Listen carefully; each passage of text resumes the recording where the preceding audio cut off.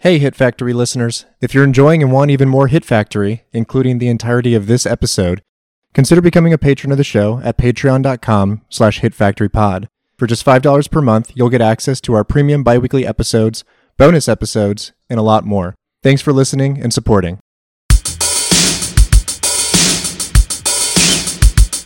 Yeah, we talk about this all the time on the show, that there is an understanding of just like racism existing and like allowing that to be present in a film, in like the way that you cast the film and also in sort of like the characters' actions and dialogue, that now like with this like, you know, emphasis on diversity oftentimes like, no, well, we need to make the world of the film this pristine representation of what we want the world to be. Right. And we can't let there be racism in this film because there shouldn't be racism in the real world. And I think that that's coming from a good place, obviously. But the fact that like we have kind of like washed some of the acknowledgement of these really problematic dynamics surrounding race and class out of many of our films is like, you know, if we're talking about dreams, it's like allowing us to escape to this world that we want to exist in the real world that does not. And so that obfuscation sometimes I think can defang our willingness to still try to make things better in like the meat world. Instead focus on these like artifacts of culture and be like, well, if these things are racism free, then like that's a win. Yeah. But like if racism still exists like materially, structurally, you know, outside of a film, outside of a cultural artifact, like that should be addressed. So I think, you know, there are some problems with that emphasis. Yeah. And speaking of what this film might look like if it were made today, we don't have a sterling example of that in the 2020s, but we do have a remake from 2012 with Colin Farrell in it. I've never watched it. I thought briefly about watching it for this. You have watched it then? Twice. Oh boy. I didn't even know it existed until 2 nights ago. There is no reason to watch this movie. It is. I don't even remember it being I literally don't remember it. Yeah, well, it didn't. There is no subtext in the film. Like a great thing you can do as a filmmaker is have multiple things happening at any time in a film. Hitchcock talks about it as meanwhile back at the ranch. Like you always want to have like subtexts and ticking clocks and things developing and layering.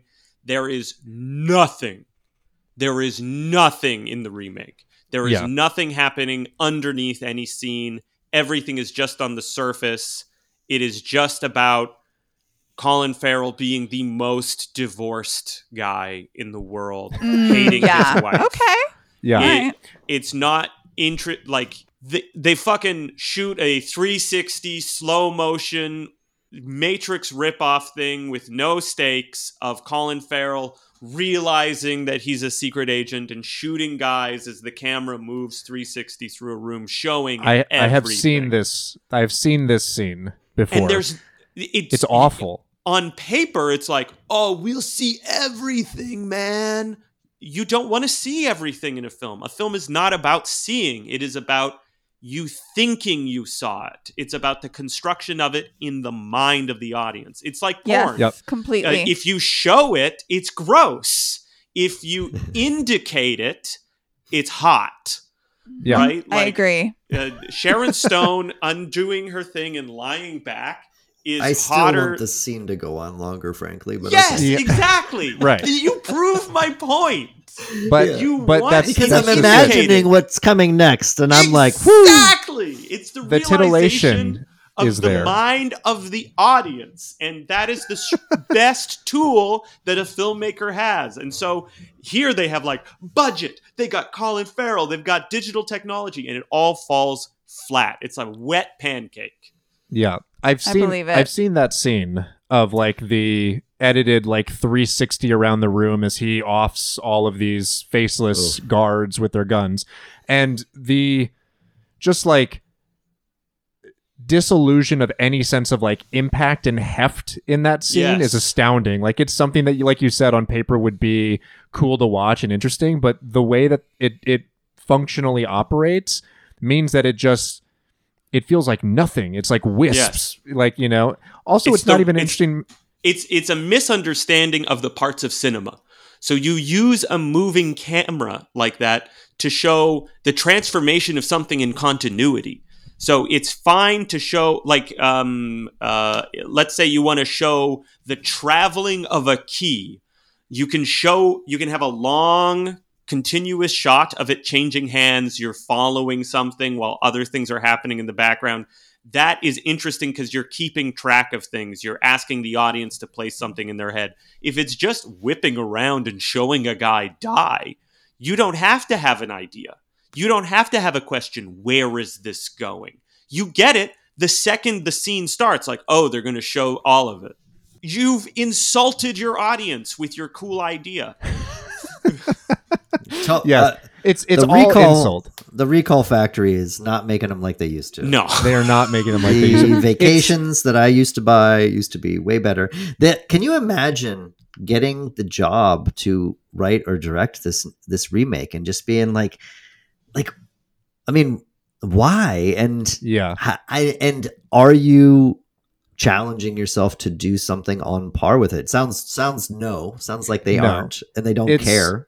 It's made by legendary studio hack Len Wiseman, who is famously Mr. Kate Beckinsale. So he did a bunch of the Underworld movies. Oh yeah, he's like, this is going to sound goofy, I guess, to anyone who's not a fan of the Paul W.S. Anderson, but he is the poor man's Paul W.S. Anderson, where he's like not even a good wife guy in his like movie making, where all of his movies star his wife.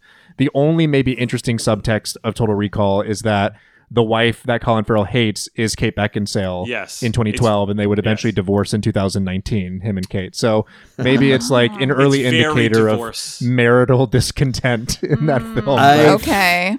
If I divorced the director of the Total Recall remake, I would love, she had to have delivered that line from Arnold. I mean, come on. Consider this a divorce. Consider this a divorce. I love it. Yeah. Anyway, it's supposed to be garbage. I'm glad someone on the episode has seen it enough to dismiss it outright, so none of us have to go and pursue it. Len Wiseman is the guy who's taking over some of the John Wick franchise. He's doing that spin-off. Cool. I'm sure it's going to be dog shit. It's bad for everybody that he's going to get to make one of those.